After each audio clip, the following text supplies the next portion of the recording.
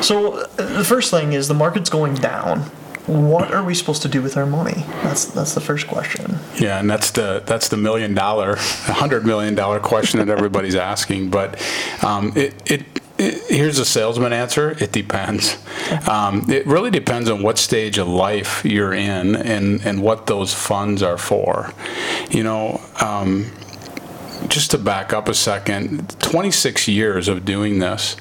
I talked to Trudy the other day, and I came home, and obviously the markets were there to be for clients and hold their hands and do that thing, but I just don't have much anxiety about this market, which kind of catches people off guard when I say that, but I just don't. Nobody knows about this COVID virus. I'm not going to pretend like I know about it. I'm not a doctor, right? But that unknown is the part of the equation that people inside of the market, the people that are controlling the markets, doing the buying and selling, that unknown is what's kind of been the scarcity mindset. And so for me, being down, 30% today, we're down 30% from the peak, which was just in February. Yeah. 30% being down is big, yep. But it's not unusual. It's not different this time.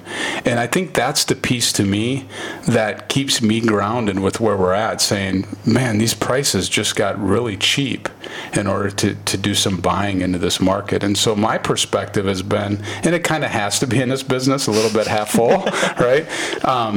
But I don't think it's different this time with regards to the market piece of it.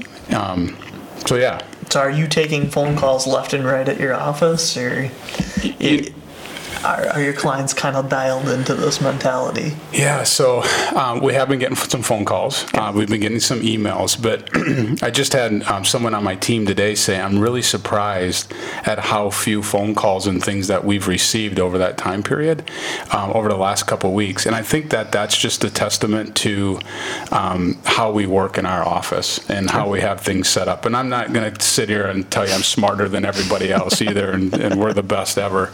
But I think we've did a good job over time making sure that clients have their assets in different buckets, and and not everything's all going down in the market.